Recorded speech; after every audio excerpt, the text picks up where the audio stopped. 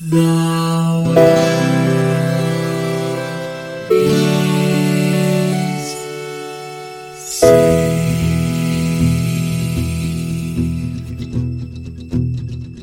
The living room's dark save for light being cast from the big TV screen and the imminent sunrise that's teasing the one starry sky with whispers of morning. Hey, George. What it is, Lions? How goes it? It's good. I spent a lot of my afternoon leading up to this recording thinking about how we were going to do an opening in the voice style of Banjo-Kazooie, like the way the characters speak. Mm-hmm. And I couldn't come up with anything that even just playing it out in my mind wasn't unacceptably annoying. Would you say that you couldn't bear it? Yes. Yes, I would say that.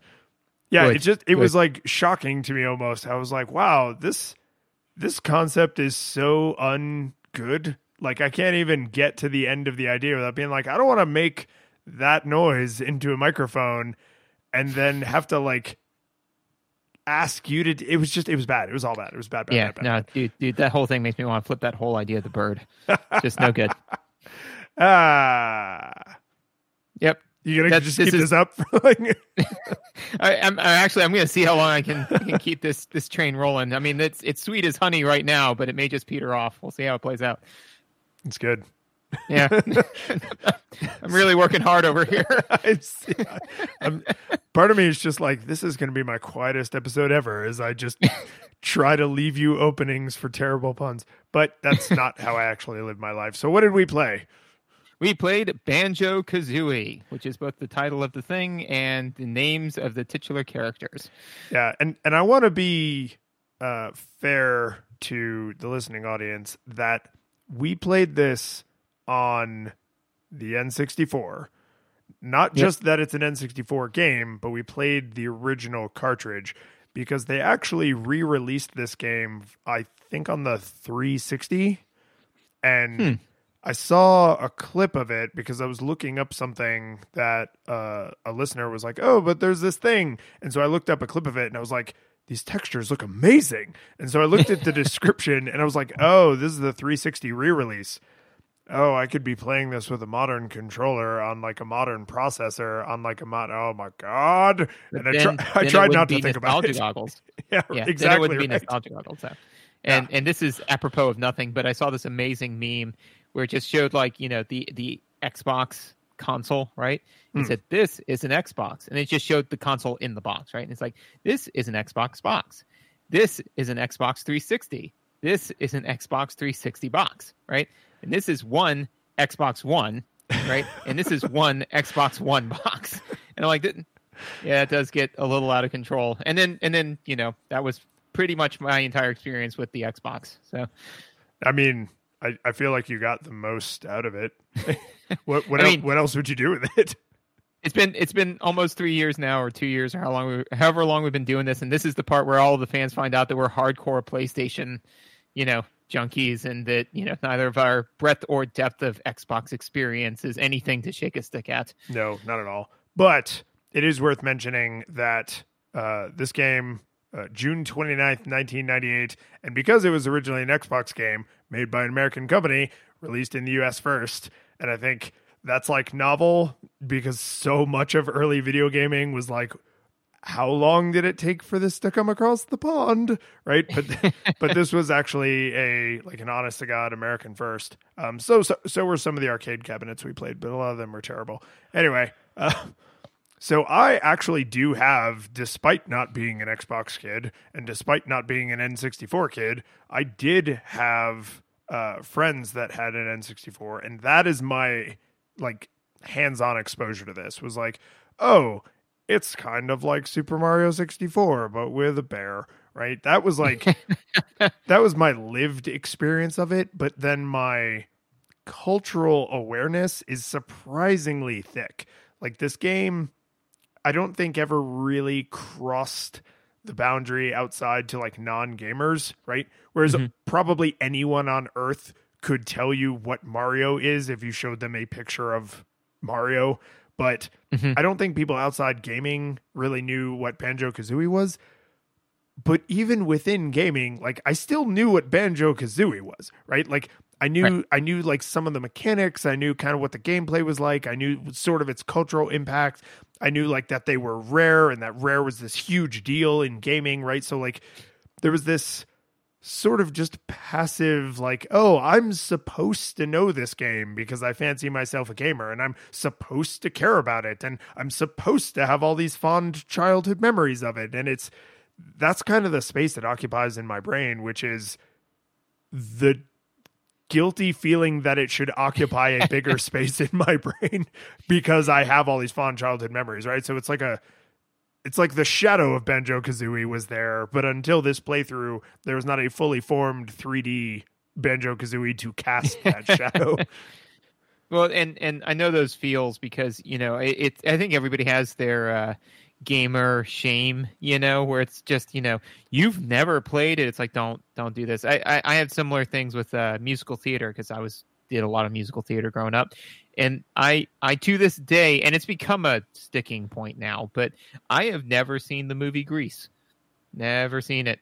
Never seen Grease. Never seen Grease. You've Nope. never seen Never seen Grease? Yeah, like it's what happens every time, right? And so it's just that thing where, you know, where you just kind of like see if you can play it off. Or another example would be and this is what I'm doing instead of my nostalgia goggles because I don't really have nostalgia goggles for this. But so instead you know, I'm going to talk about Grease. But you know, like I'm not a big sports fan either, right? But my in-laws are, and so they you know bought me a whole bunch of like Denver Broncos like T-shirts and things like that because they're really into the Broncos, and so I have similar conversations as I would have about Banjo-Kazooie with people when I'm wearing that shirt like out and about. Because people will stop me and they'll be like, "Oh man, what do you think of this season?" And I'm just kind of like, and then I get to see how far, with zero knowledge, I know nothing about the subject matter or what's going on. Can I bluff? Can I keep rolling high enough on my bluff checks to see if I can get this person to think that I have some modicum of an idea of what's going on? So they'll be like, "Oh man, what do you think of this season?" I'm like, "I don't know, man. It's kind of hard for me to really feel too strongly about it, you know, but what do you think?" And they're like, "Oh, I think it's terrible." And it's like, "Oh yeah, I know, right? It's awful." And they're like, "Well, at least we still have person X." It's like, "Yeah, person X is pretty good. Person X is pretty good." But they're not the whole team, right? It's like, "No, of course not. We have person Y." So you're like mining them for information while saying nothing. This is just like kind of mild social engineering.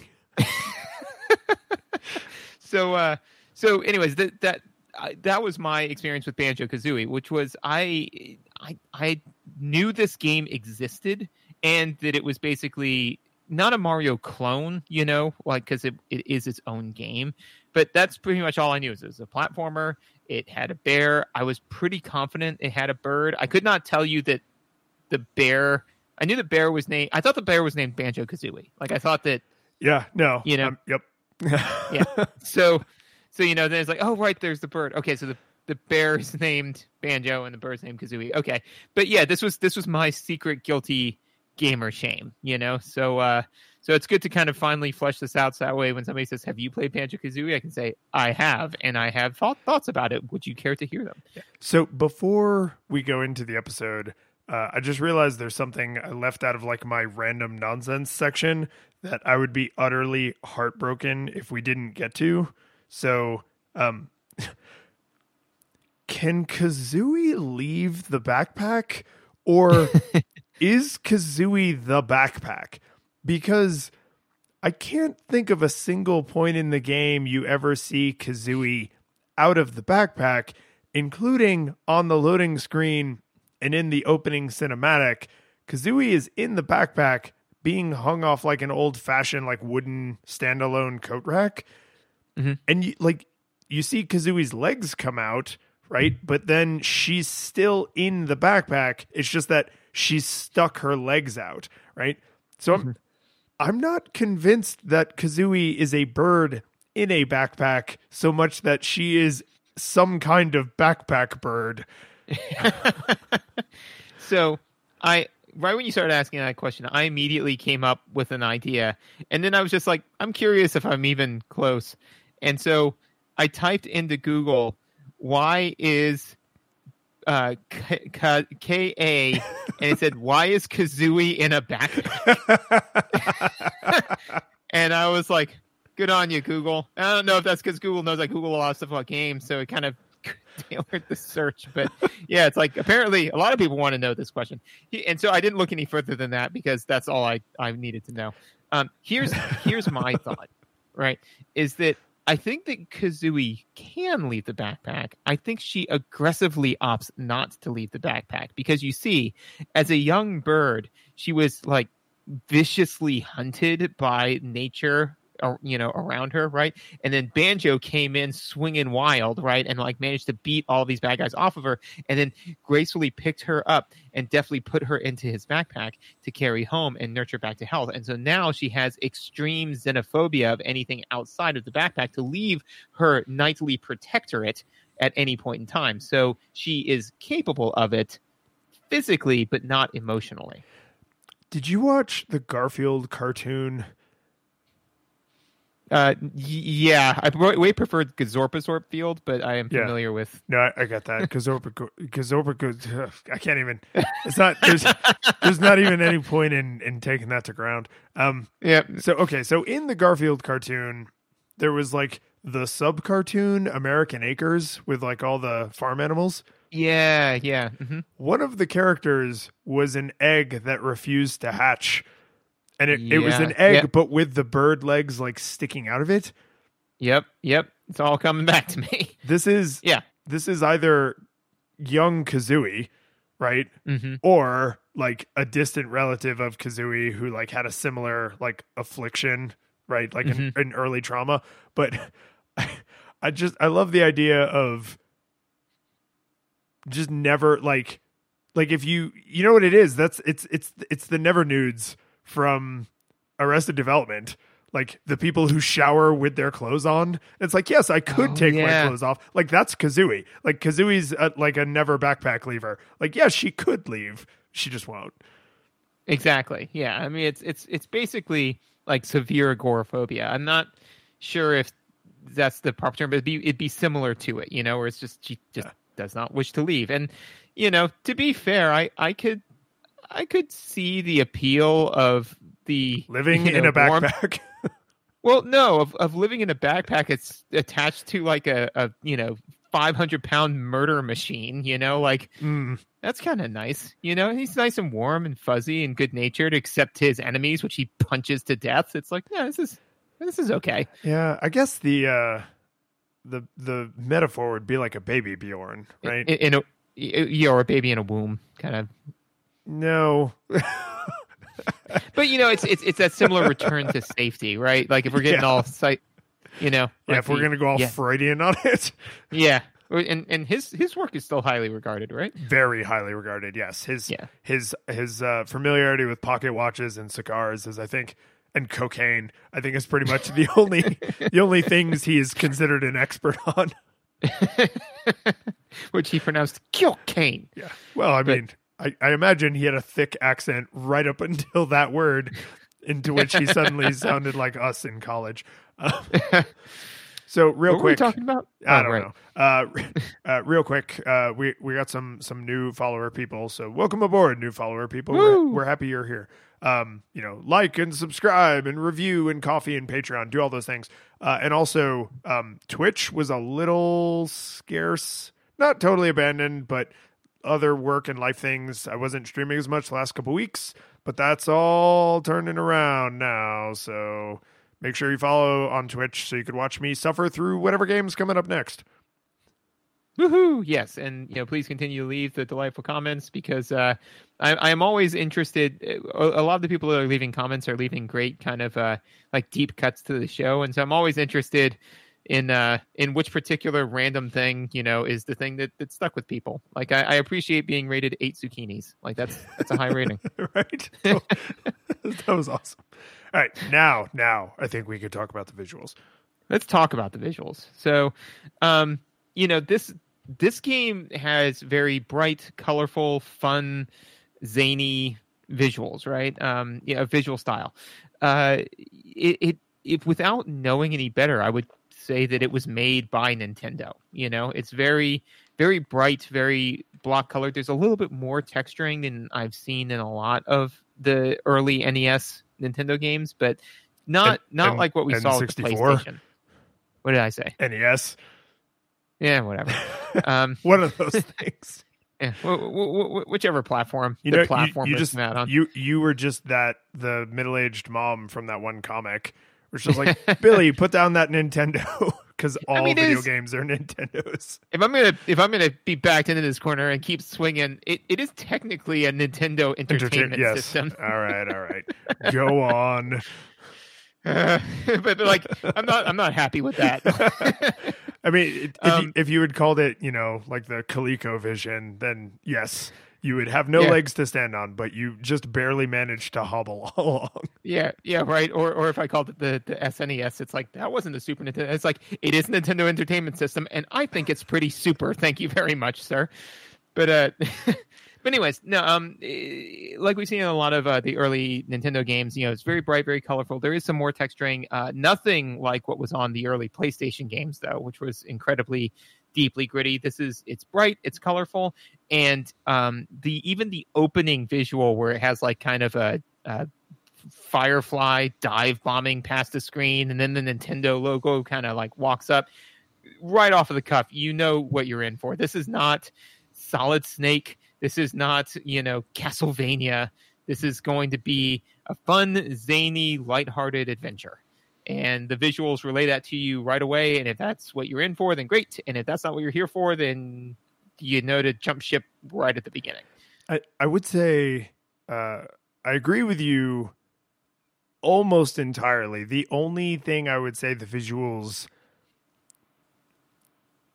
I don't want to say they fall down on, because I'm quite confident that this is intentional, but they mislead you on the difficulty.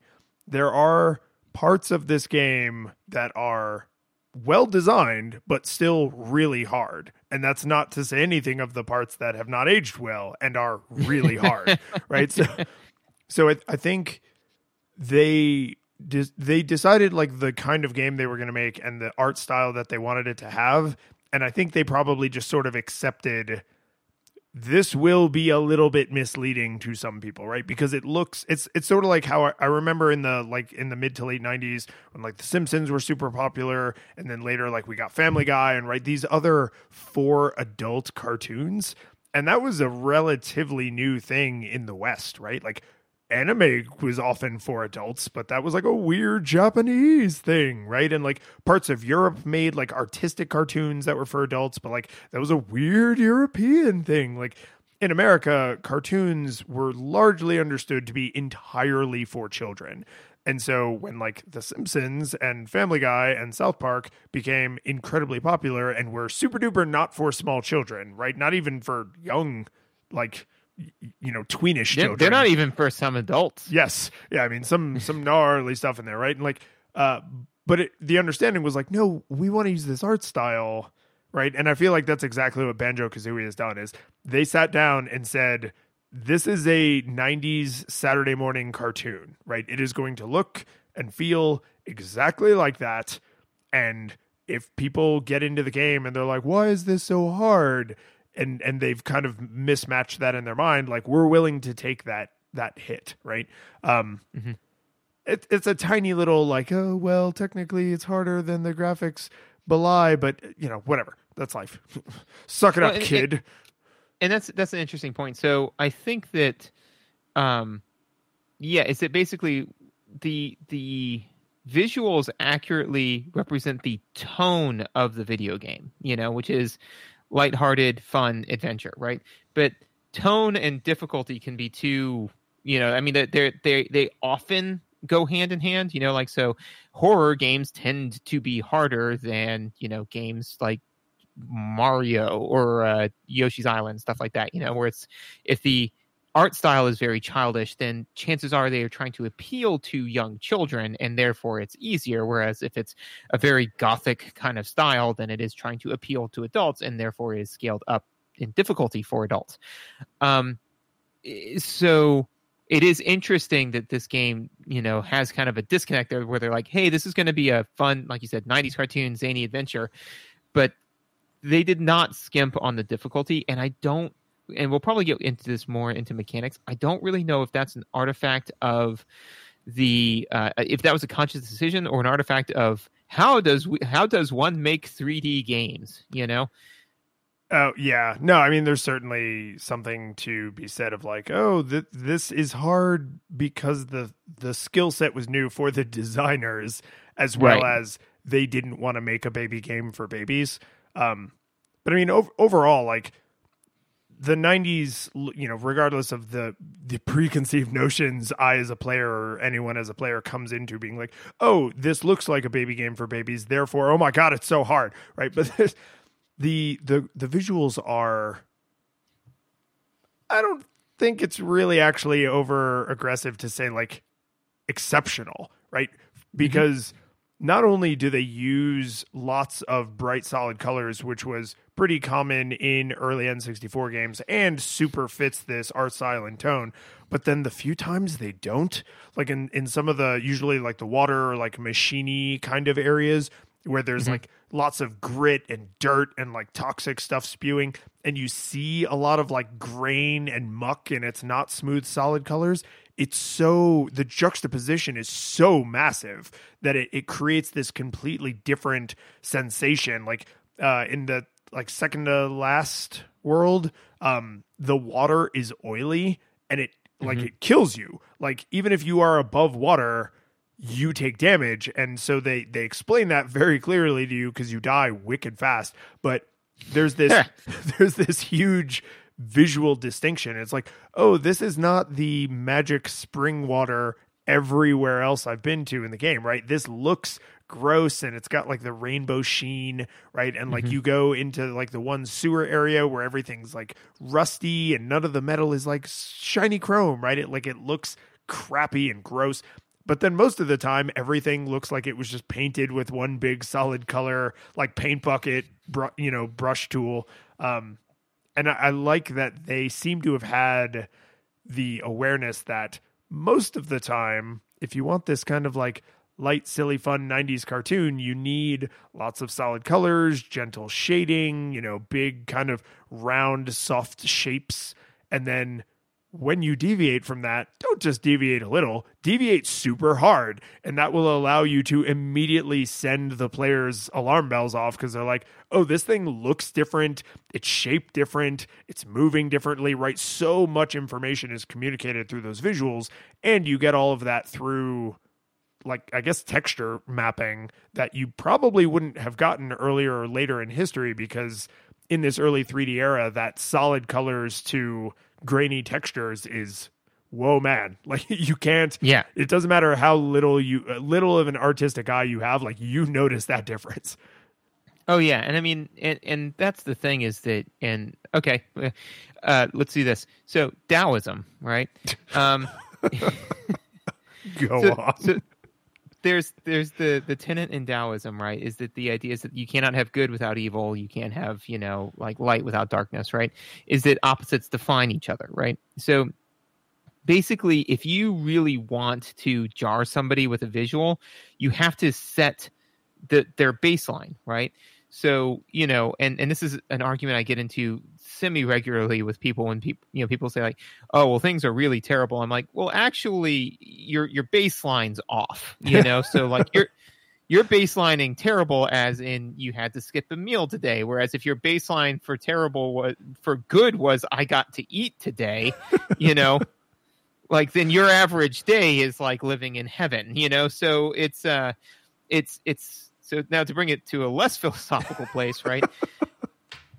In visuals and video games, right, is that if you are very doggedly consistent with your visual style and your auditory style, that is all kind of fun zaniness. I mean, and we're going to have to juxtapose this a lot to Mario because it just so easily fits that juxtaposition, right? Well, but intentionally, right? Rare made no bones about saying like, we want to do our take on Mario 64, and that is essentially what this is. So this is not us being lazy critics. Yeah, it's just that they did this intentionally, which happens to feed into us being lazy critics. Thanks, Rare. We appreciate it. It's rare that something that nice happens to us. But Yeah. You thought it was done with the honey jokes and stuff? Nah, still coming around. Just gonna sprinkle them in there. But so if you do, like, even with Mario, right? So, you have all these like fun, lighthearted, zany levels, and then the Bowser levels, the music is really different. The textures are grainy. It's very dark. It's more of like the darker like hues, like reds and oranges. Similar idea, right? But in order to do that, you have to have baselined it out as being like light and colorful, because if you saw the Mario level in Devil May Cry, you would assume that that'd be the lighthearted level, that'd be the fun, because like, oh, look at all these bright fun colors, it must be a fun level, whereas it's the downbeat on the other one. So I think that they used that scalpel well in this game to relate to you when everything's fun and lighthearted and when everything is decidedly not. Yeah, I was also pretty impressed with the level of little details on things.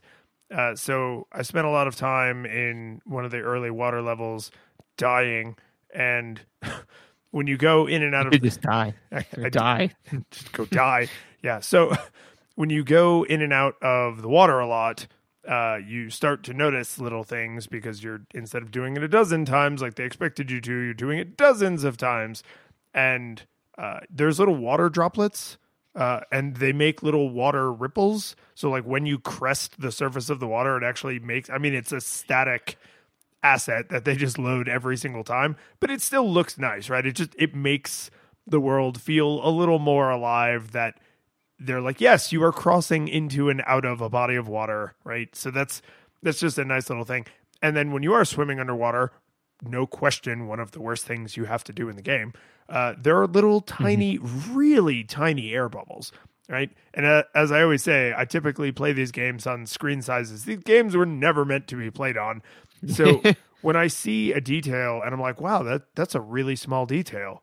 How small must that detail have been on like a 12-inch television, right? Where you might not even consciously be like, oh, look, air bubbles, but you might notice like subconsciously, like, oh, there's like a little trail of air bubbles like going away from us as we're swimming. And I appreciate, like, when you think back to some early N64 games where the draw distance was like directly in front of the character's face, that they would spend processing power on those kinds of world building details, because they are, no question, spending some of their exceptionally limited processing power on those little details. But with, good programming and done in the right way, I think those little touches are worth it. Those little bits of polish do actually feel good, right? Like when you run over certain surfaces, it kicks up like a tiny little dust plume. Did they need to do that? No. Had I put like 10 hours into the game before I even noticed that it was doing that? Yeah, I did. And I'm fine with it, because I've still subconsciously just felt like more natural. Like, yeah, when you're running over sand, there should be like little dust plumes. When you're running over like a solid surface like concrete or wood or something, probably not, right? So just those little touches are appreciated at any time, but at this point in history on this particular hardware, the fact that they dedicated some resources to it, I think that shows a really high level of like visual polish. It does. And I think that this is kind of one of those things when you can kind of just feel the difference between a game, well, a AAA game versus a non-AAA game, but also a AAA game where people care and a AAA game where people do not. And it's kind of, like a cash grab. Big budget does not equal big feelings on the part of the developers. Right, exactly. And so I think that this is one of those artistic things that, again, like I have dabbled very, very loosely in generating some, handmade artwork for different games and things like that I've made, which eventually one day I will complete and then plug on this show relentlessly. Stay tuned. That means, yeah, no, we're just gonna plant the seed now, and then like 15 episodes later, it's gonna be like, hey, no, the game dropped, but then because these are evergreen episodes, nobody will know the timeline. And all this is true. But no, it's on the little details that can really turn a game, because the chances are you didn't consciously notice that, but it did make the world feel real, because you don't notice its presence, you notice its absence, Mm-hmm. So like if there was no dust plumes, you probably wouldn't say, oh yeah, this, there should be dust plumes. You would just say like, it feels like I'm walking on plastic, and I don't know why. The world feels artificial, and the reason why is because when you're running around, you expect the environment to interact back with you unless it is purely artificial, unless it's plastic. That's why, taking a huge, like you just said, big budget doesn't make big feels. Like, why taking a huge multi-million-dollar budget and shooting it all in front of a green screen while sitting in your director's chair drinking coffee doesn't necessarily create a full enriched experience for the viewer. Well, I can't think of 3 specific movies you're referring to. So I think it also ties directly to not just your expectations broadly, but your expectations of the tone or of the style, right? Because, and I know like The Last of Us somehow has become like our like touchstone reference game, no matter what. Game's amazing. It is amazing. So I remember, just to wax nostalgic for this for a second, I remember playing it and then like highly recommending it to you. And I think if I remember correctly, what you said was, you are the second person to now say, stop what you're doing, quit your job, abandon your family, and go play this video game. So I should probably go pick it up. And that's the bar that I've set, because yes, that game is amazing. It is. What were you going to say? But the reason I specifically am able to cite it now, even though it seems like we can use it as a reference for anything, but the reason I'm able to specifically cite it now is because that game is supposed to look and feel exceptionally realistic. And if every time Joel did a little jog to get away from a clicker, it kicked up big wily coyote dust plumes, that would be really stupid. And you would totally notice that and be like, this is dumb and it's dumb and you're dumb, right? But in a game that is very much trying to mimic that Looney Tunes, Disney animation, right, kind of Saturday morning cartoon feel, like, yeah, big cartoony dust plumes are a thing I actually expect. Like, my brain is looking for those things because I associate that sort of visual cue with this sort of visual style, right? So not only do I think it's required just to make the world feel more alive in general, but the things you do to make your world feel more alive in general would differ from like visual style to visual style. And in a case like this, yeah, when Kazooie's, big honkin' Roadrunner feet go clawing across the sand, I need me some damn dust plumes. It actually is a very good point that I wouldn't have thought of. So, and it's interesting how, we all sit upon the shoulders of giants, right? I don't think that we're too far afield from talking about the video game, but this is getting a little bit more about games in general. But like, there are so many different standards, basically. That's not the right word, but standards that have been set for, different visual styles for different types of games, different types of movies. The same thing with the music, the aesthetic that we're used to, right? So like you said, if I saw giant dust plumes kicking up behind Joel, that would be weird. If I saw, if I heard the same sound effects in The Last of Us in Banjo-Kazooie, that would be weird, right? Like if you heard, like that kind of like sand on grit on concrete, walking thing, and all of a sudden of him like shuffling behind, like cover or something like that, that would be super weird, right? And I mean, we even see it more so in those comedy YouTube preview videos where it was like The Shining, but if it was a rom-com. Oh yes, where they show like how just a little bit of music and and editing can completely change everything. Yeah, exactly. And that's all it is that they literally just took a preview. All the scenes are the same, but they just changed the music and made it instead the in a world where it was like, this is Joel, he's a bad writer, or whatever his name was, right? That is one of my favorites, that one, The Shining one. That one's so good. Yeah, Shining one's really good. But yeah, so it takes a lot of time, energy, and effort to really understand the type of game you're trying to make and make sure that the visual style is cohesive. And so that way, when you add those little details, you add them in the right places. And I do think that Banjo-Kazooie shows that level of attention and that level of detail. I don't really think that the visuals fell down in any way in that arena. I will say my last comment about the visuals is in line with the Saturday morning cartoon thing. There's only a handful of times that I would say they really went for like 90s kid Saturday morning cartoon gags, right?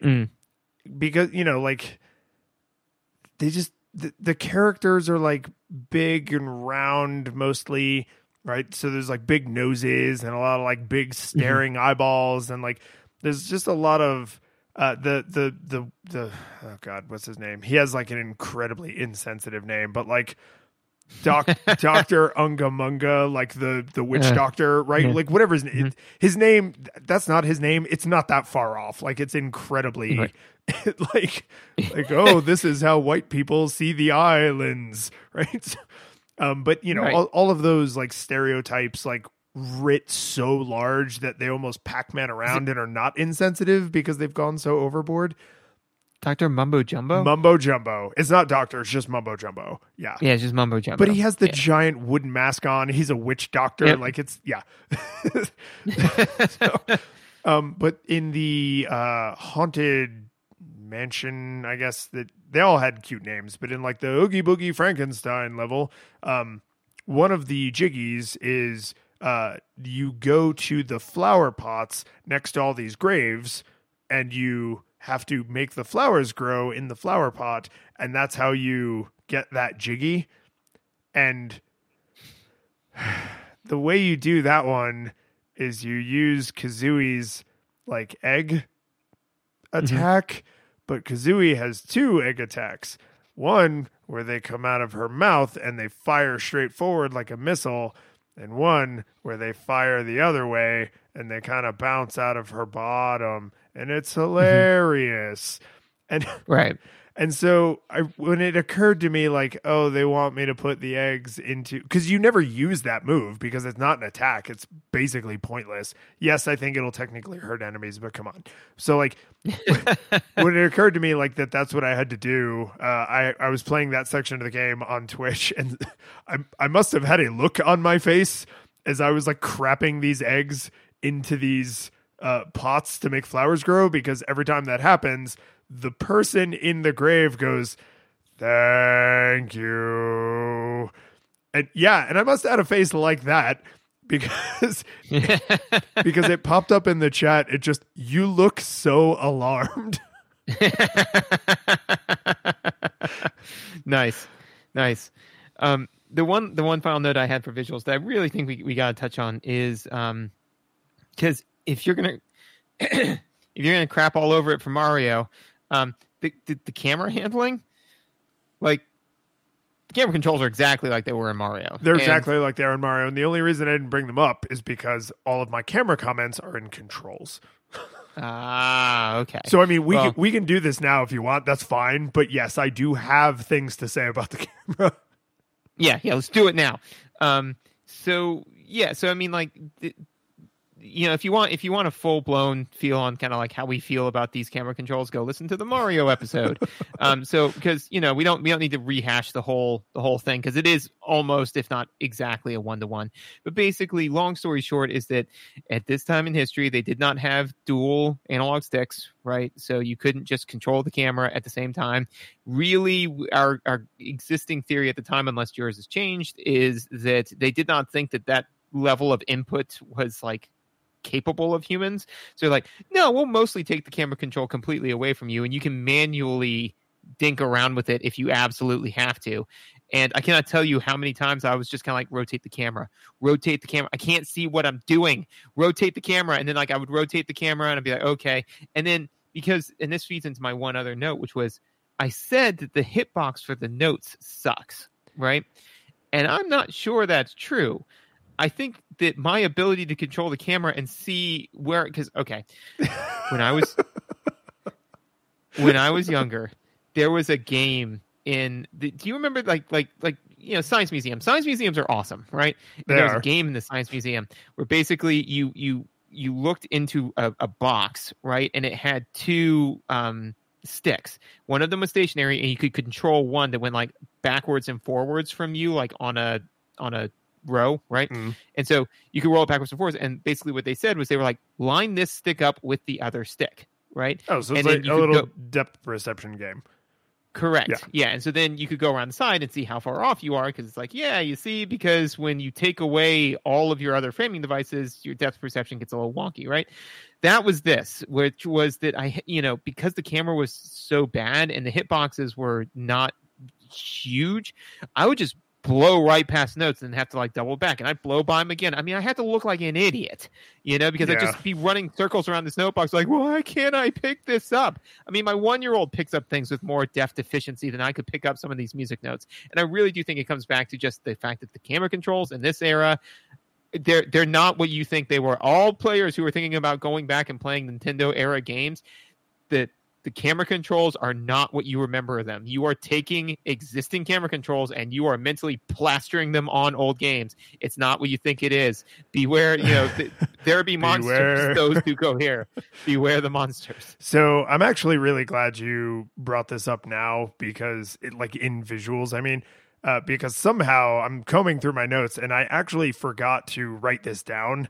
So you've now jogged my memory, which is, through the lens of the camera controls, I realized something, which is the camera in this game is free rotating almost always, right? So you can use the C stick or the C buttons, I guess they are. Pad. You can use the C pad, the C arrows to rotate the camera in like stages, right? Or you could, I think you can just hold it down and force it. But unlike Mario, if you hold the put the camera behind me button all the time, the camera stays behind you about 90% of the time. And for me, that was actually what I wanted most of the time. And then for certain platforming challenges, I would let it go, put the camera into profile, and then jump, platform to platform, because profile was the vastly superior camera angle for that particular thing. The reason I say this all connects to the notes is because there are some places, usually very tight areas, where they actually turn off the camera controls. It's not that the camera controls are like they fight you or that they behave differently. They literally become non-responsive in these certain areas. And I think what happened is they said, okay, in this area, if the camera isn't fixed, it's going to cause lots of problems, right? Like the camera might clip through a wall and you won't be able to see anything, because at this time in history, they hadn't figured out that when the camera's on the other side of the wall from the player, you should make the wall invisible, right? Or you might have like a puzzle, and if you can see it from any other angle, the puzzle will either make no sense or be laughably easy to solve. And the reason that this matters is because there are a lot of notes that are in these tight areas where you can't control the camera. And what I realized is that the notes do not cast shadows. And when you are trying to do tricky platforming in an area where you can't control the camera, I caught myself asking the question a lot, like, am I even lined up? Like, I know roughly how far the camera is from the note, because the note is getting larger as the camera approaches it, but am I approaching it? Because I can't line up my shadow with the note shadow, because the note doesn't cast a shadow. And this is something that they thought of because other objects cast shadows. There are other collectibles in the game that cast shadows. I don't know why the notes don't cast shadows. I even, during this rant, brought up a couple screenshots in Google Images just to make sure I'm not an idiot. And no, notes do not cast shadows, and I don't know why. And when you combine that with the inability to control the camera in certain areas, you end up, and I guarantee you this happened to you while you were swimming, right? Where you're just trying to swim. And you're my God. Because the swimming controls are terrible, which is why I had all of this in controls. Because you're trying to swim circles around this note, which distracts you from the fact that you're about to drown, right? And so So like this was I would sometimes shoulder into it, man. Like I was like, I will drown before I come up if I do not get this note. Like I would just cut off my nose to spite my face. I would get so frustrated with just swimming circles around and around and around and around and around and around and around and around and around this note that I was like, nope, then you'll die. If you do not pick up this note, you will die and I'll be happy. Yeah. Yep. So yeah, I don't know why the notes either don't always cast shadows or never cast shadows. I don't know why they thought that was a good idea when other things seem to cast shadows, and they thought it was a good idea for like literally every other collectible in the game or thing that you have to interact with. It's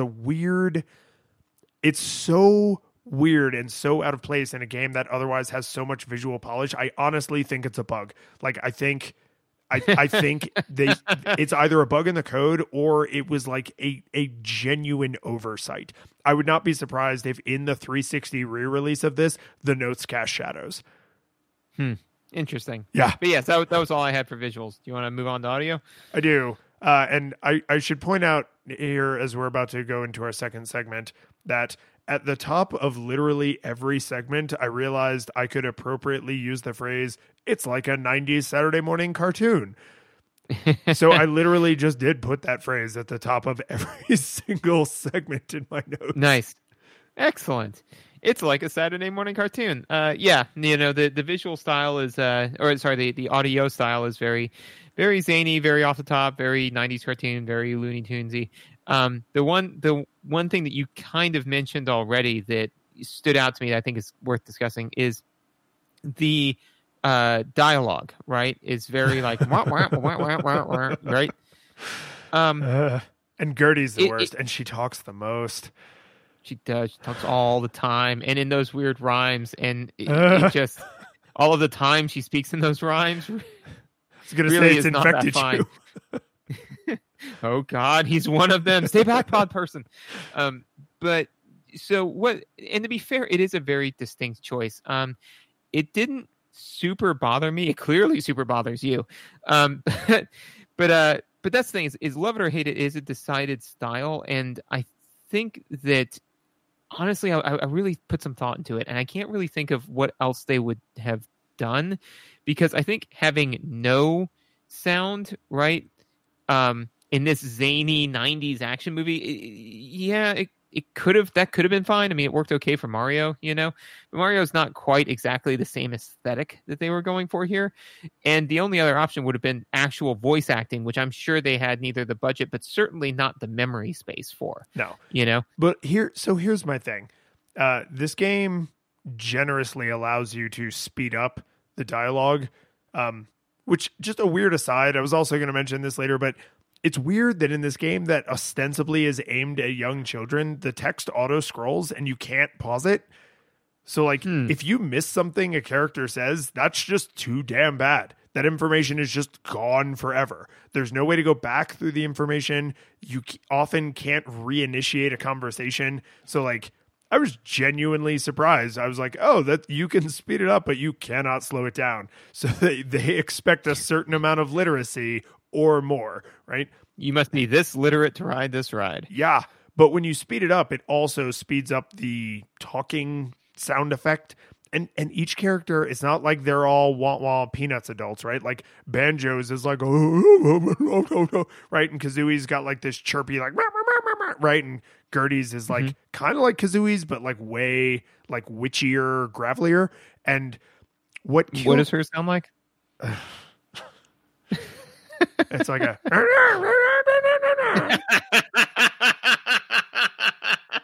Thank you. You're welcome. That seriously just like really hurt my voice. It was worth it for me. I don't know if it was worth it for you. No, but, no, 100% totally. worth it for me. But so what bothered me is that they use that as a way to indicate that a character is speaking and the character's face is on screen and their text is different color, right? And there's text crawl. But what I really wish they had done was just a single. Like if every time Banjo spoke, it just did one like at the beginning instead of the whole time he's talking. And especially Gertie, because hers is very grating. I mean, it's supposed to be, right? It's not an accident. It's very grating, but she talks constantly. Like this, she's never in the room with you, right? Until you get to the final boss, but she can like see you and is aware of what you're doing. And she is just like launching rhyming slams at you. Like, you're a jerk and you're going to screw this up, you jerk, right? Just like a lot of, you can't win, I'm the best, like you're going to fail, there's no way you're going to be successful in your endeavors. I don't think she uses the word endeavors, but like, but because she's talking so much, there's just that grainy noise happening all the time. And because she is talking over other game activity, you can't always use the buttons to make her talk faster because that might interfere with you playing the game, right? Whereas most of the other dialogue happens like in a dialogue moment where nothing else is happening. So it's not as bad as like the Donkey Kong walking noise, right? Like it's not that level of just, oh dear God, why is this noise happening so much? But I really think they could have made it less obnoxious if it was just at the start of each person's dialogue. It just did their little dialogue noise once each time they spoke. Yeah, no, I think that's right when you said, I'm like, yeah, that would have been better. That would have been a call. Because I do think that there needs to be some kind of audio cue, you know? And obviously doing proper voice acting was I don't think it was a non-option. I mean, they have voice lines in GoldenEye? They do. The amount, this game actually has a substantial amount of dialogue, right? Because Banjo and Kazooie sometimes talk to each other. There's little like sort of mini bosses in every level, at least one that has some dialogue, right? And they all have different voices. And then the mole who gives you all your skills talks to you a lot. Do not care for him. No, but there's a lot of dialogue, right? So I Right. don't think they could have gotten it all onto an N64 cartridge. No way. But I think that you know, having it just kind of ping you that this person talking would have kept the aesthetic and not been quite as grating. The one other thing that I did want to mention, just to see where it hit you was so you know, there's some walking sound effects, some very distinct walking sound effects that Kazooie makes. How'd that tickle you? Huh? So it actually, you like that? It actually bothered me less than you would think. Not that it didn't bother me. It is still annoying, but it bothered me less than you would think, because when you are walking as Banjo, you have this kind of slow, like sloshier movement. And when you walk as Kazooie, it is fast and mostly precise, except when you try and completely reverse direction. But like you can make very sharp, near instantaneous turns, right? And you are so, or at least I was so focused on what I was doing when I was running as Kazooie, because it's like I have to get from here to there. And I have to do these platforms, and I'm going to do it, you know, twice as fast as I would as if I was Banjo. And so the noise was like a good sound effect, kind of fading into the background and had less of my attention, right? And there's like this amazing music. Like we jumped almost right over the music. I love the music in this game. This music started out fantastic and it stayed fantastic. I was really happy with the music all throughout Banjo-Kazooie, but the sound effects are like where there's more peaks and valleys. Like some of them are like, oh, that was like an amazing little, like that noise sounded good, or like it felt good. Like that was a great little sound effect. And then there's the walking sound, which is horrible, but somehow managed to not make me want to kill myself. The sound effect that made me want to kill myself is the way the snowmen laugh in the icy level, because they can hit you from damn near anyone on the map, or damn near anywhere on the map, and they go, oh, oh, oh, oh, oh, oh. And it's like, if you hear that, the sense of dread when you only have like one or two honeycombs left, and you're like, oh God, oh God, oh God. And then, because you don't know what direction it's coming from, it's not like it's 5.1 Dolby surround sound. Like, you could be coming from anywhere. And that's when Banjo-Kazooie went from lighthearted platformer to survival horror. That whole level was actually survival horror for everyone within a mile of me. Because I was like, if I don't beat this level, like this is how I become the Joker. And then just going out of your house, you start dancing down the stairs, and exactly right. But yeah, as usual, I mean that's kind of all I had for audio. Is yes, the music is good and delightful. The sound effects were good and delightful. But yeah, the to me the big thing that stands out is the talking and I mean I could not bring up the walking thing. Yeah. You know, No, that's fair. I will say because I don't know if I've ever said this on this show, but as this game has like light nostalgia goggles for me, I wasn't intimately familiar with the music.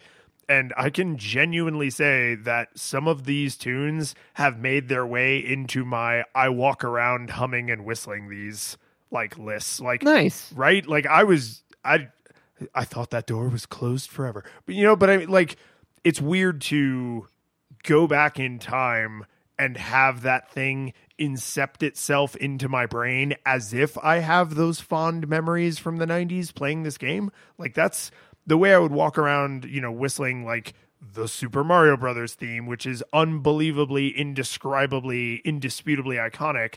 And it's not that high on the priority list or on the, the all-time greatest hits list, but the fact that it's even on that same playlist where I will catch myself just kind of humming or thinking about that music, I was like, wow, that's about the highest praise I can personally give to video game music, is like, you're right up there in my mind with like Mario, where when I catch myself humming you, not only am I not pissed that this jaunty tune is stuck in my head, but I'm like happy to walk around whistling this song. Like that's a weird, yes. It's like the opposite of the way people feel about like commercial, like jingles and advertisements, is like, it has that level of stickiness, but you're happy when you realize you're humming the Banjo-Kazooie music, not wondering if you can look up that person's address and go throttle them. Yeah, and then somewhere in between those two is like music that you're really happy to have in your head for a little bit. Yeah. And then yeah. And one of the ones for me is the hot dog song from Mickey Mouse's Clubhouse, which I was just about to sing a segment of, but I don't want YouTube or our podcast host to slam us with a bunch of copyright violations. But yeah, like that's one where I'm just kind of like, all right, this is pretty cool. I wish I was dead. But yeah, no, I mean, again, definitely really, really enjoyed the music. It was, I don't think it quite got to the Mario level for me, but I could see that, whereas if somebody said, oh yeah, the F-Zero music is really like Mario to me, I'd be like, do you? No, it isn't. No, I mean, and I know some of that comes from exposure, and I sank way more time into this game than I was actually expecting to, partially because I was enjoying it and partially because there were a couple of parts I really struggled with. But that repeated exposure that's where the fork starts to happen, where you're like, oh wow, this music is becoming like something I think of and enjoy. And the other path is, oh wow, if I have to hear this song one more time, that might be the thing that turns me into the Joker. Right? Like, and so I think it's a big hat tip to the composers that it's like, oh, after about 2 to 3 times as many hours of exposure to your music as I was originally expecting to get, I didn't want to go and watch the world burn. Which is, that's high praise. Mechanics, controls? Yeah, a lot of my control notes have now been supplanted into visuals, and that's fine. I will specifically mention, though, that on the control side specifically, is the dive bombing technique. Did you get far enough to get the dive bombing thing?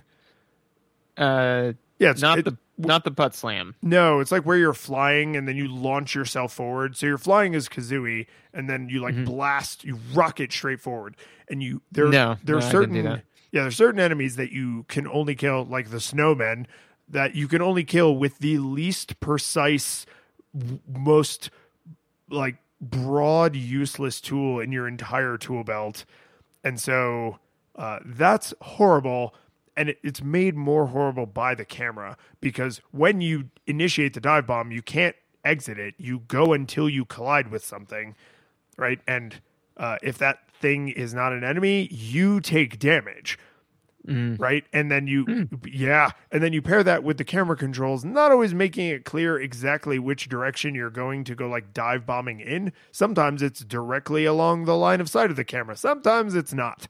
Right. And so it's just, you end up with this like camera controls mismatch that doesn't really happen anywhere else in the game.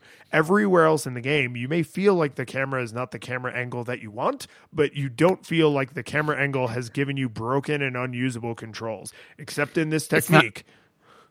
It's not the camera angle that you want. It's the camera angle that you need. No, it's not that either. So this one, it's instead of like Batman running off into the distance, it's just him like flailing arms out to the side, and it's like I don't think this is the hero that we deserve. No, you know what it is. It's instead of Batman running off after saying I killed those people, right, and pushing Harvey Dent's face back from the Two-Face over to like the healthy Harvey Dent face. He falls off the building. Everybody realizes Harvey Dent is dead, and then Batman does the Peter Griffin.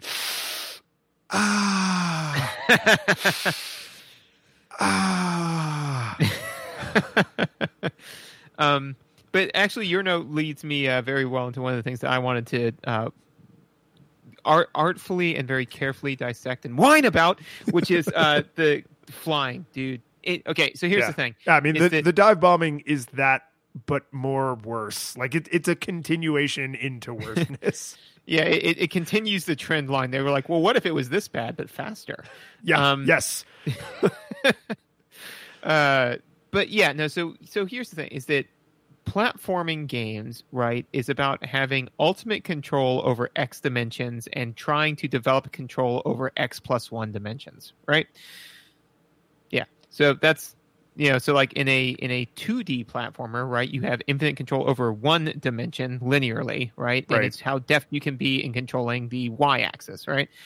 So in this one, you have control over the x and y-axis being the platform that you're on, the ground, right? And it's how deftly you can control the z-axis. So in this place of emerging z-axis jackassery,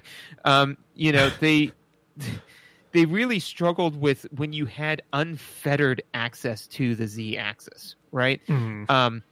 So that becomes very apparent when you're swimming and when you're flying. And the main problems with when you're flying is that you have to stay in constant motion, whereas when you're swimming, you can't just sit there and like slowly line up the note, right? But when you're flying, you're in constant motion, right? And so I was like, man, but Mario was able to do this. How come Mario's flying controls didn't suck? And then it hit me. They did. And that's why you couldn't do it a lot. Yeah. Yeah, they were terrible. Yeah. And so they make it exceptionally limited and I'm not sure ever required. You need to fly to beat Banjo-Kazooie. I don't know that you need to fly to beat Mario 64. Or, I mean, I'm confident that you don't because most of Mario 64's stars do not need to be collected. So there are certainly stars that need to be, in order to get the star, you need to be able to fly, but you just don't get that star. Maybe you don't do this one, So I mean, but Banjo-Kazooie, you absolutely have to fly, and it absolutely does suck. Whereas with Mario, I remember the flying so fondly because it was so limited, and wherever you could do it, you had this like amazing free open range. You did not have to be nuanced with your controls, right? You could just zoom and zip all over the place, and then hopefully you hit your target, or you didn't. Whatever, it was amazing, right? Whereas this one, trying to do nuanced, detailed, necessary game required controls with this kind of clunkiness was it was bad, man. It was real bad. Did not care for it at all. No, I would say the platforming in this game aged incredibly well. The swimming aged poorly, but if you are patient, it is manageable. The flying aged the worst of all your modes of transportation. And the fact that the dive bombing is required to beat the game, because there are sections of the game where you have to use the dive bomb just to navigate the world, and it's required to beat the final boss. So I was just like, Actually, the final boss, in defense of the game mechanics, you basically have to do everything you learn how to do in the game at least once. The final boss is like a pretty masterfully thought out, let's prove you can do everything we taught you, which I couldn't. I didn't beat it. But because the dive bombing mechanic is just so utterly nightmarish, I caught myself in certain parts of the game choosing to put stuff off and come back to it later. And that's, to steal a quote from Ego Raptor, like, you should never catch yourself saying, oh, I'll check that room later in a game about checking rooms, right? Like, if every time I was like, oh, I'll go and collect that thing later in a game about collecting stuff, I was like, I shouldn't have that feeling.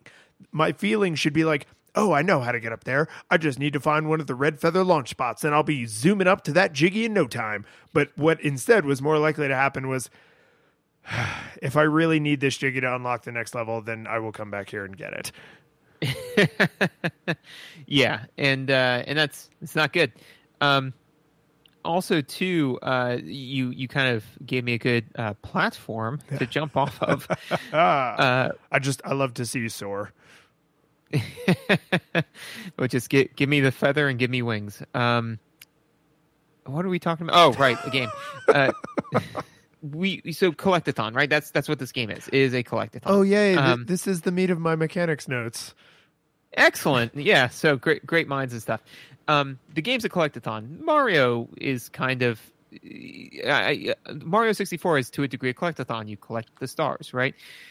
The biggest difference is that in Mario, you get stars by completing tasks, not necessarily collecting stuff. Like sometimes you got to defeat Big Bomb, sometimes you got to win a race, sometimes you got to get to a certain place, sometimes there's tons of different variety of things that you do in order to get the stars. This thing, all you do is collect stuff. There's stuff everywhere, and you got to go get it. You just got to go find it and collect it, and it actually becomes a negligible difference in kind. So even though there's a whole bunch of different things that you're doing in order to play the game, ultimately you're just collecting stuff, and that kind of got stale for me. So it does pick up in its novelty in the second half of the game almost too much. There were a few jiggies that I was like the ones with like pooping the eggs into the flower pots. Like, although viscerally I did not enjoy that, cerebrally, when I realized like, oh, these flower pots are very distinctly placed and there are flowers next to other tombstones, I must have to do something to make flowers come out, right? And so, like, when I solved that little puzzle and then the jiggy just, like, popped out of the ground, like, that felt good, right?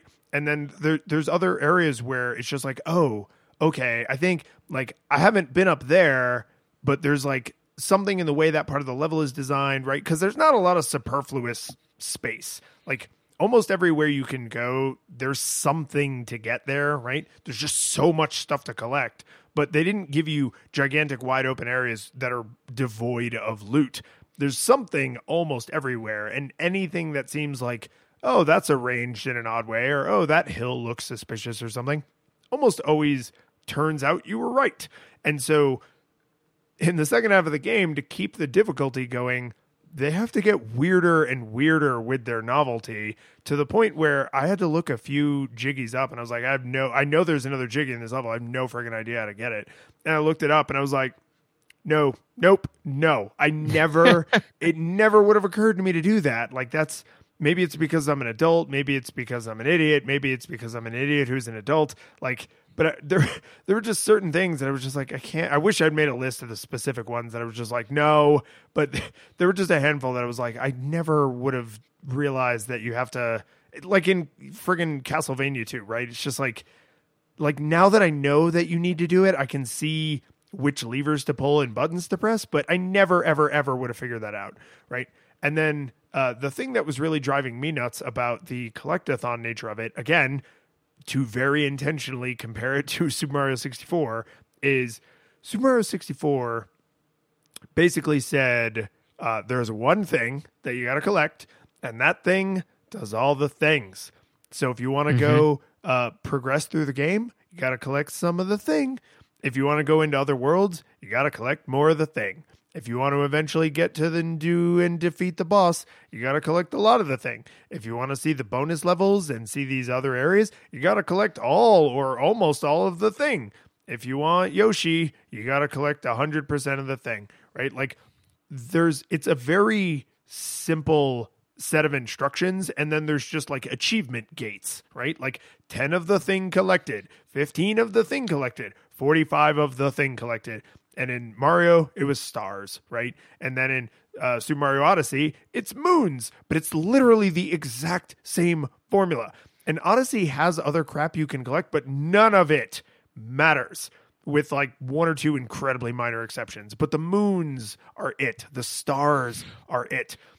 In Banjo-Kazooie, they took the idea of a collectathon and forgot that it's not collecting if catching them all is required, right?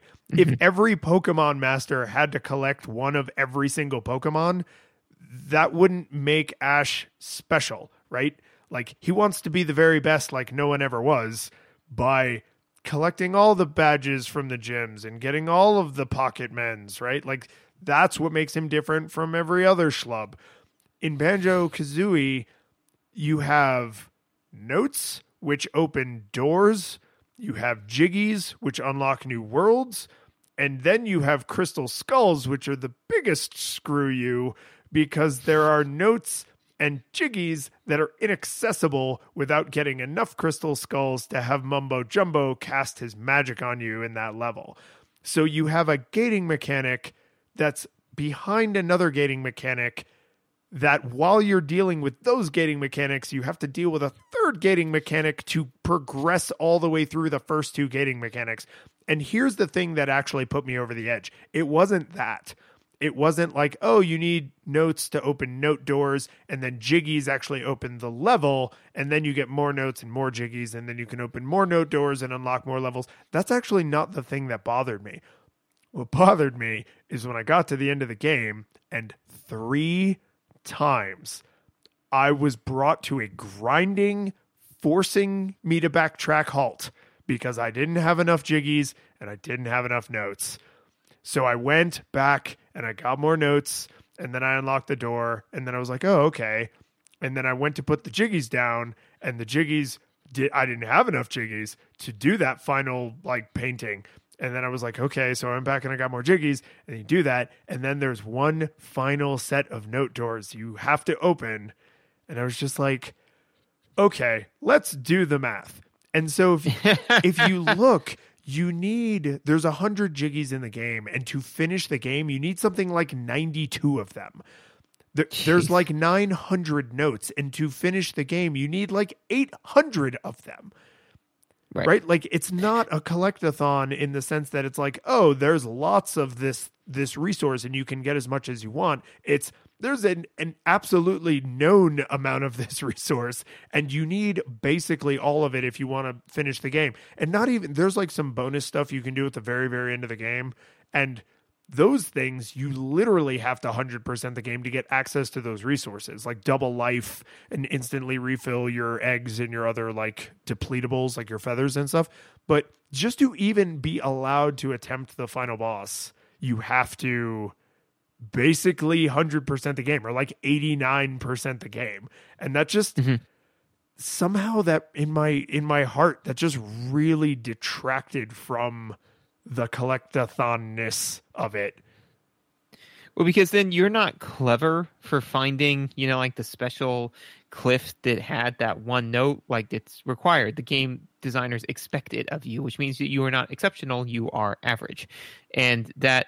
Well, you're not average, you are adequate. Adequate. Yeah, and it quashes your discovery, because it's like, I didn't discover some secret. I found the thing that the designers expected me to find. And it does change it from an exploration-focused collectathon to just a long platforming fetch quest, which, again... I'm actually you're not a pioneer adventurer. You're a guest at Disneyland. Yeah, and very much like that joke continues on. Like, I still actually enjoyed the platforming challenges and stuff a lot, but it took something away from getting all of my trading cards when I was like, Well, the goal was always to get the whole set, not to get as many as I wanted to. I always had to aim for a complete set of baseball cards, right? And that just like, that made me just feel differently about it as a collectathon, not about it as like an open world platformer, because it totally does that, but just the collectiness of it feels cheapened. And so, interestingly, I didn't care for the way they had set up the collectathon, but for a different reason, which is that, but kind of coming from the same thing. So, because you kind of warned me earlier on, like, yeah, you got to get most of the notes. Like, don't circle back. Get most of the notes in the first pass. I was like, okay. So, the thing is that, like you said, is that in order to progress through, you have to collect, the majority of the notes, right, in order to get past the doors. If you die or quit, you're done. Like you then, like, your notes aren't saved. It's not like, once you collect a note, it is collected forever. And it would be very easy to do that because it could just be like a clear note now to be like, hey, I know you left and came back in. You've gotten this note before. You can go pick it up again, but it doesn't count, But no, like you leave, you got 35 notes, then you come back in, you're starting at ground zero. Yeah. Right. Yeah. And so this is an important distinction, right? Because the jiggies are one and done. You collect those. Mm-hmm. The crystal skulls are also one and done. Once you collect those, you're done. But the notes, which are as required to move through. Yeah. As important as the jiggies, right?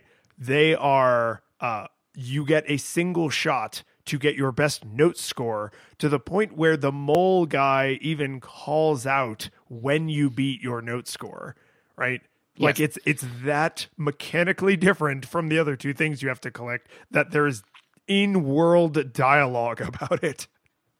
Right, which means that, and since basically that is, because the game doesn't operate on like, if you get any one of these things, you can progress through the game. The game is based off of limiting reagent, right? Which is if you fail to collect any of these things, you cannot get through the game, which basically means renders 2 of the 3 meaningless, right? You don't need notes, jiggies, and mumbo jumbo tokens. You need 1 because, you know what I'm saying? Like if you're missing any of them, then you can't get through the game. So it's not like, oh, we'll collect, if you like this type of play style, then collect this type of thing, because that's what collecting this type of thing is geared behind. It's like, nope, you got to do it all. But here's the problem, right? Is the Snickers time, right? So now if cycle time, right? Because these are evergreen episodes, I'm just going to touch on it every time. Because cycle time is the amount of time between when you fail and when you get to try a thing again. The amount of time that you have to put into a game in order to get a satisfying gaming experience has a name. Neither of us knows what it is, but we've dubbed it the Snickers time, right? So now the Snickers time in Mario is the amount of time it takes for you to get a star, right? So typically 5 minutes-ish, 5 minutes. Yeah, some of them, level start to star collection, I would say I would be surprised if any of those is over a double-digit number of minutes. Yeah, 5 to 10 minutes. Maybe there are some that are like 15, but those would be like the really hard ones. But yeah, about 5 minutes. So it's very easy. Just like you pop in, you go like, hey, I'm just going to go collect a star or 2. You jump into a painting, you collect a star, you move on with life, right? With this thing, if you don't 100% note score that level, then there's no point in moving on, right? And to 100% note score the level is time consuming. I sat there and the problem isn't the fact that it takes more than it probably, if you know where everything is, only takes about 5 minutes to collect everything. But the point is that you don't know where everything is, because the point is exploration, right? So if I'm exploring the level and I've got 60% of the notes, I have not had a satisfying gaming experience, because I'm going to quit out and know that I can't really progress. I've got to go back to that level and now try again from the beginning, right? So it's exhausting, and that's not enjoyable, right? So that one tweaked mechanic, right, causes the entire collectathon to now be a chore, right? Like I have to deeply, thoroughly explore everything in the level, ideally on my first pass, which is going to take me like at least half an hour, if not an hour, right?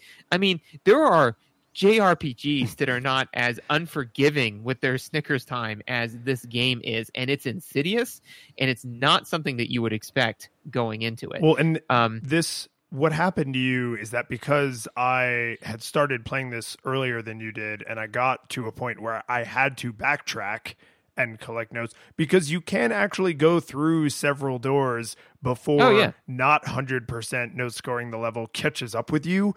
And if you've been like 80% note scoring, you can go through a fair amount of the game before it catches up with you. So what I was warning you of is like, oh, if you don't want to have to backtrack, right? But then that harshed your experience in the other direction, where you felt like your forward momentum had slowed to a crawl, whereas like I had crashed into a dead end and then had to turn around, right? So like the same, I think, not really well implemented mechanic essentially gave us the same experience in the end, but two different vantage points on it, right? Where like you had the burden of knowledge on you from the beginning or from an early state, whereas I had driven all the way down to the end of the street, confirmed that it was a dead end, and was now like, you know, swearing under my breath while I was backtracking because I don't remember how close the last turnoff was, right? So like the same forward momentum brought to a halt, but like you felt that burden from like level 1, right? And I didn't feel that burden until like level 7. Right. But then, I mean, but ultimately the same problem persists, right? Which is, you know, the fact that in order to successfully complete a level, you have to 100% it, which should never be a requirement in a game. Well, especially a game that is, again, ostensibly a collectathon, right? If it was like Mario, where you have to get to the flag, and I'm talking like Super Mario Brothers, like you have to get to the goal, or Sonic the Hedgehog, where you have to get to the little sign thing. Like you could argue that that's a kind of 100%ing because there's only one requirement: get to the exit, right? In a game where it's go in, collect over 100 things, right? 100 notes, 10 jiggies, a bunch of skulls, feathers, all this other crap. Like go and collect dozens and dozens and dozens of items. Don't die, and then gracefully exit the level. Like you set a way higher bar. Right. And again, that's in order to just beat the game. Now, again, with Mario, you know, Mario 64, like, yes, the game would be I'm sure it could be I never even tried for 150 stars. Like somebody told me that was possible, and I'm like, I can think off the top of my head 4 stars that I have zero interest in ever trying to go and get. Like I know where they are. I've actually watched other people and go and get them, and I have no desire to do that. So I was just like, okay, well, I will never do that. I've still beaten the game. I still feel I've gotten a very satisfying experience out of it. And I'm good. And if this game had done something similar where, you know, yeah, if you get, you know, half of the notes, then you can get through the bulk of the game. And if you get 75% of the notes, then you get the special ending. And if you get 100% of the notes, then you get like all this extra cool stuff. I'd be like, yep, you know what? No problem. But the fact that you have to get like 80-90% of the notes in order to proceed. And again, you've got to get them in one shot, which means that you in order to play this game and have a satisfying experience, unlike what the game kind of leads you to believe, you have got to set aside some time to play it, like JRPG level time to get a satisfying experience, which is not what this type of game, and definitely not what the animation style and the aesthetic leads you to believe the Snickers time will be. And I think that to me it's not the difficulty, but it's the Snickers time is where I feel that the game's aesthetic is misleading. Yeah. And this actually, another mechanical side effect I had is this completely, once I had this realization, this completely changed my relationship with enemies in the world, because I'm a tolerably good video game player, I guess. But once I realized the time that was on the line, like, oh, if I've been exploring for notes for 30 minutes and then I die and then I have to sink at minimum that 30 minutes in again, plus whatever remaining time to get the remaining notes, that turned me into a psychopath. Because then as soon as I became aware that there was an enemy like within my field of view, I stopped what I was doing, including abandoning platform challenges, to go and kill those enemies, because generously the enemies do not respawn, right? They respawn in between like lives or if you exit or return to the level, but as long as you stay in the level, even if you go like in and out of areas, because there's lots of internal spaces, like you go into the haunted house and then you're in the graveyard outside and then you go into the church and then you're in the, you know, the area outside. Like once you know that the enemies can be permakilled, that makes exploring way less terrifying, right? And so I realized that that was a thing that I could do when I was going back to like trying 100% all these levels. And I was like, oh, I'll just set aside 5 minutes at the beginning of every level to march around and kill everyone. And then I can explore at my leisure. Right. And that's like that can because at first, when I was first playing, I was like, you know, oh, I'm not going to go over there and mess with that enemy because I only have 2 honeycombs. But once I had to go into every nook and cranny because I had to get every single note or I had to turn up that last jiggy I couldn't find, I was like, well, it's him or me, and it's not going to be me. and now I'm just picturing, you know, like this giant grizzly bear with, you know, like a huge bird on his back, like landing superhero style, like, and then saying through its gritted teeth, like, it was him or me, and it wasn't gonna be me. And Banjo being like, right, that's right. You know, like, that's Kazooie, you ass. Oops, yeah. My bad. Whatever. One of those people. You get the joke. Yeah. Knowledge, but yeah, that was kind of, you know, I mean, there's tons of other stuff, but that was kind of the meat of my thing, which was, you know, it is spectacular to me how you can just make little tweaks. Because if somebody said, you know, yeah, in Mario you collect stars, in Banjo-Kazooie you collect notes, and, you know, notes, jiggies, and mumbo jumbo tokens, like, you know, it's just collecting stuff. It's like, yes, but execution wise, it completely changes it. And so then ultimately you have these key performance indicators, like what is the cycle time? What is the Snickers time? What is, you know, the like the core experience? Like what is the error rate? Like all of these things that you have to monitor, because you can mechanics wise keep the same stuff and then throw one of those way out of proportion. And without even noticing it, like, I mean, without firsthand experience, I wouldn't have been able to tell you that this radically changes the game experience, but it absolutely does. No, it absolutely does. And I feel like we're getting close to the end here, but I have two things that I want to specifically mention about the conclusion of the game. But before that, one story that I think is just kind of funny. So I was playing this, and Susan said, wait, is this Crash Bandicoot? And I said, no. And before I could continue, like with a more robust response, she said, is it a ripoff of Crash Bandicoot? And I thought that was interesting because I was like, oh, Crash Bandicoot actually has broken out of the video game culture into more general pop culture, whereas I don't think Banjo really did. And I know that that's a single data point, but it does corroborate the feeling that I had already been building, so I'm going to go with it. But to tell my story... nothing... Have you ever heard the phrase confirmation bias? You know what? Don't worry about it. It's fine. Keep going. I have once, and I remember it not changing my mind. And now I'm going to remember this as not changing my mind. But yeah, I wanted to mention that the whole story of this game is that the witch is trying to steal the youth and beauty of your sister. I think it's your sister. It's not your girlfriend. It's your sister. Yeah. 2D. Yes. No, it's your sister or cousin, but I think it's your sister. Yeah. Family, not love. It's not a love story, right? It's not Mario rescuing the princess, which I actually think they did on purpose. But throughout Grundy's castle, did I call her Gertie earlier? I think I did. Throughout the castle, whatever, the witch's castle, the bad lady, you see her sister, who looks kind of like the good fairy, and she's just crapping on her sister every single time you talk to her.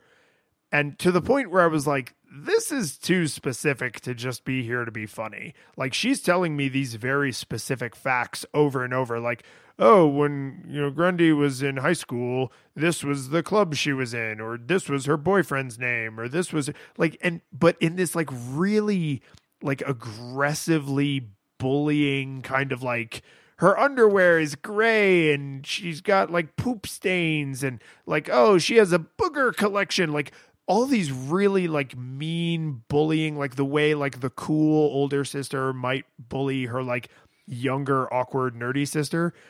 And I was like, this doesn't really feel like it aged really well. Like they're kind of glorifying bullying. And I thought about that for a little bit and I was like, oh, you know, like I don't have to get up on my soapbox and like make part of the episode about how poorly that all aged.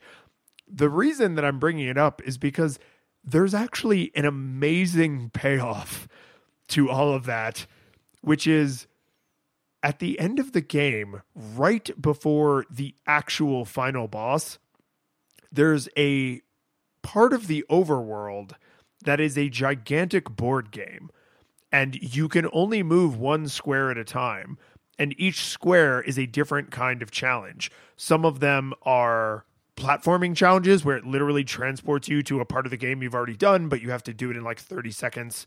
Some of them are musical challenges where it plays like 2 seconds of music and then you have to say which level it's from. But then a lot of them are like Gertie facts.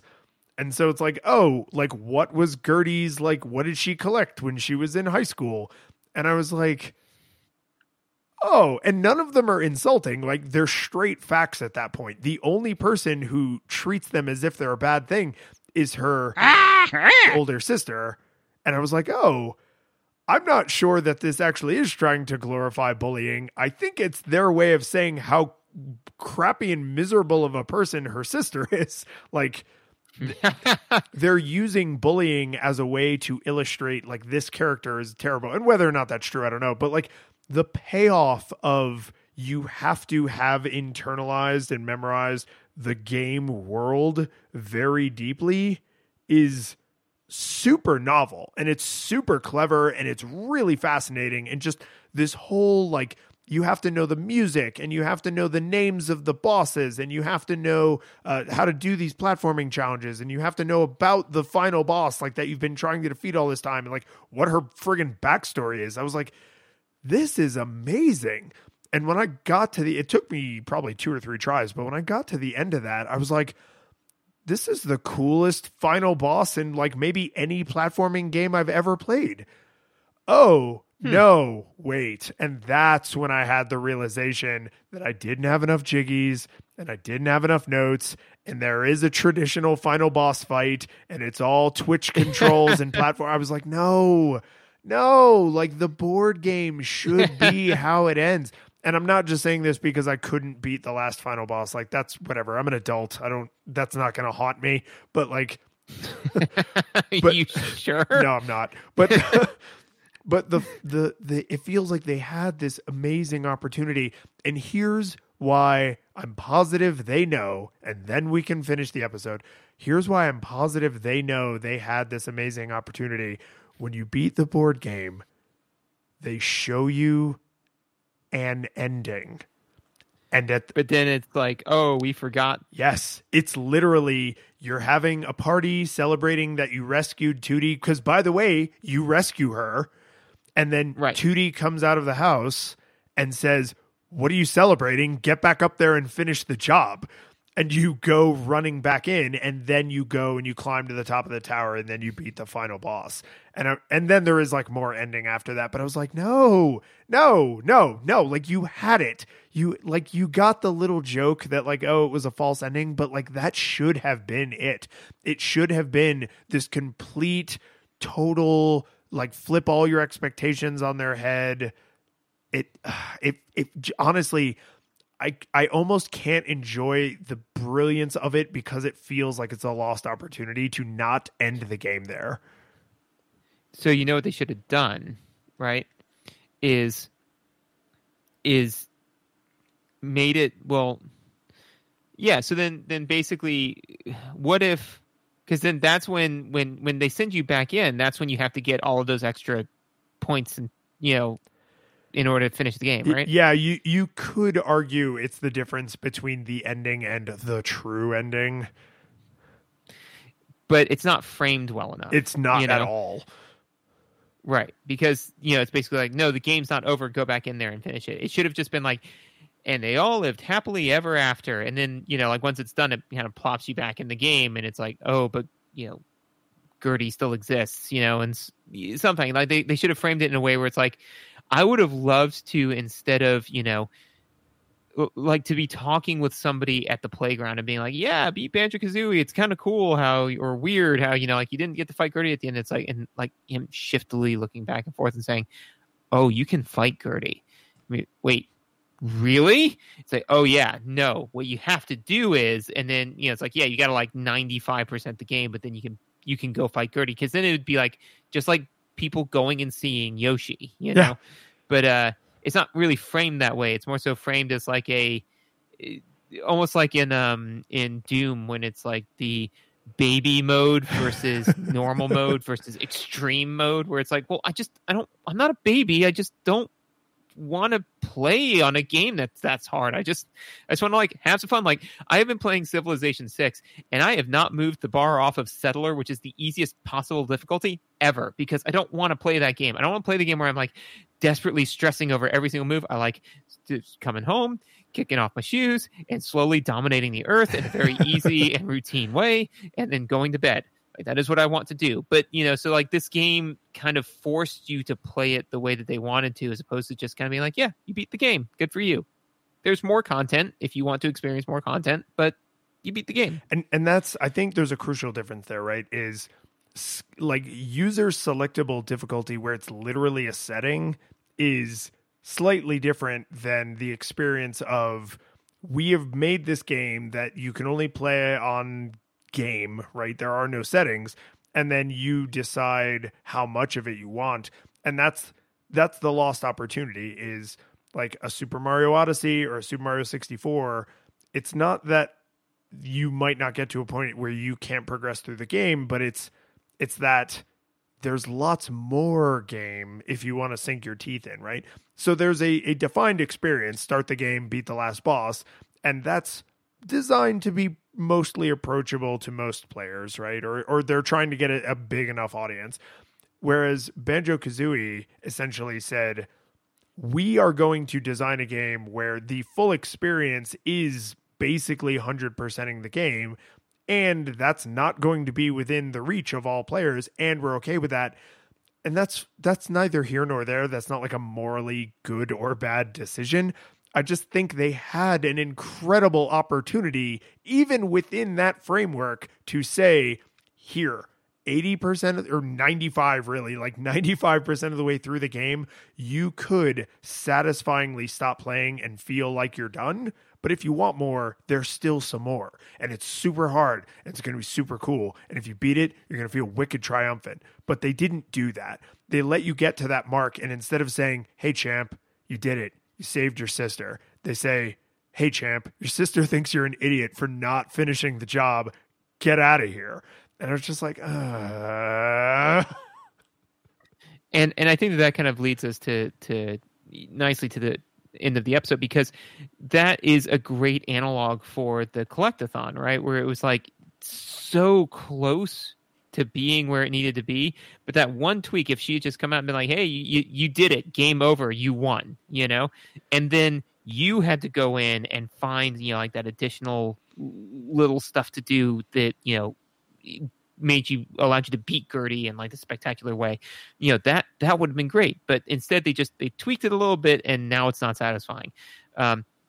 Collecting stuff is totally fine. They tweaked it a little bit and they made it not satisfying. So Gruntilda Winky Bunyan is her full name. Yeah, so the witch. But with all that said, man, did it hold up? So this is I struggled over this more than I normally do, right? Because usually I've kind of got my opinion, and then we talk, and sometimes you like move my needle a little bit more, or in one direction or the other. But I really struggled with this because there are things like the camera didn't age well, right? Don't ever play an N64 game if right. Camera controls matter to you. Like, let's just get that out of the way forever. But the more I thought about it, the more I started to be kind of influenced by one of your yardsticks, which is like, would I recommend this and who would I recommend it to? And I think that the way they break my mental model of a collectathon is actually exactly how I would recommend this game to someone. Because I would say, visually speaking, orally speaking, mechanically speaking, mostly, the game holds up, like, no question. Like, most of that stuff aged exceptionally well, and in some cases, like, didn't age at all. Like, it's as fun now and as charming now as I'm sure it was then. Some of the things like the dive bombing, the garbage camera controls, like that stuff, yeah, it sucks, but it's all doable.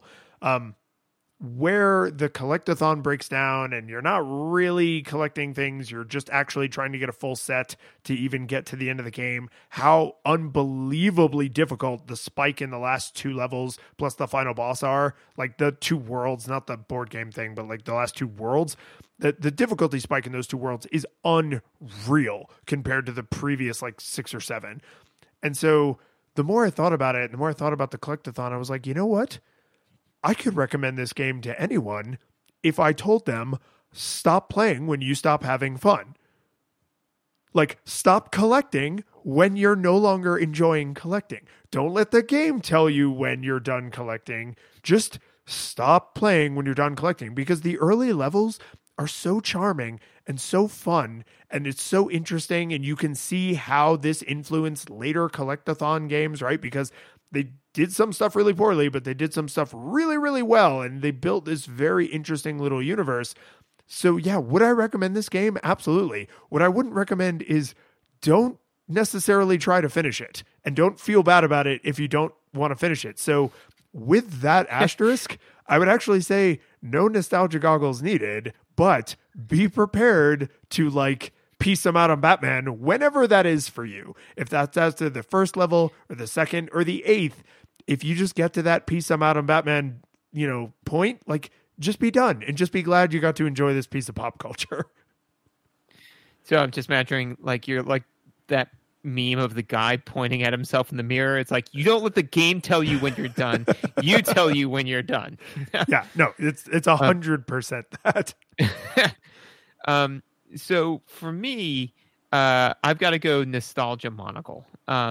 Basically for all of the reasons that you said, it just pushes me a little bit further into the, because I think it would be so easy for someone to, pick up this game and be like, oh, I should go back and play Banjo-Kazooie, and not remember or not realize the amount of time and energy you have to sink into it in order to get a satisfying experience.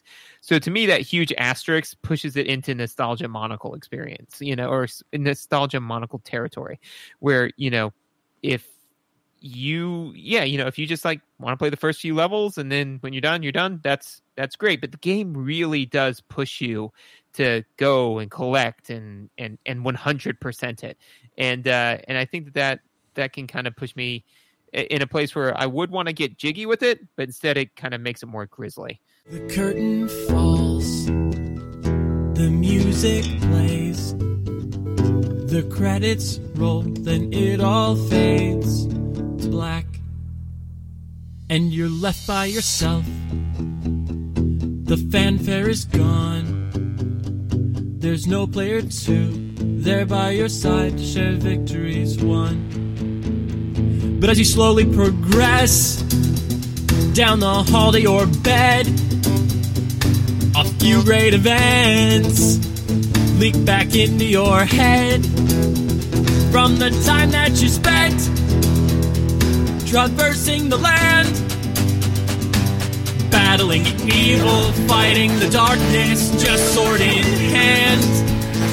Your memories creeping with the edge of a smile. You realize again what you lost for a while. You're gonna think back much less on how you saved the day than on all the experience gained. At the end of it all, gamers play what we play. Not for game over, but rather for what we take away.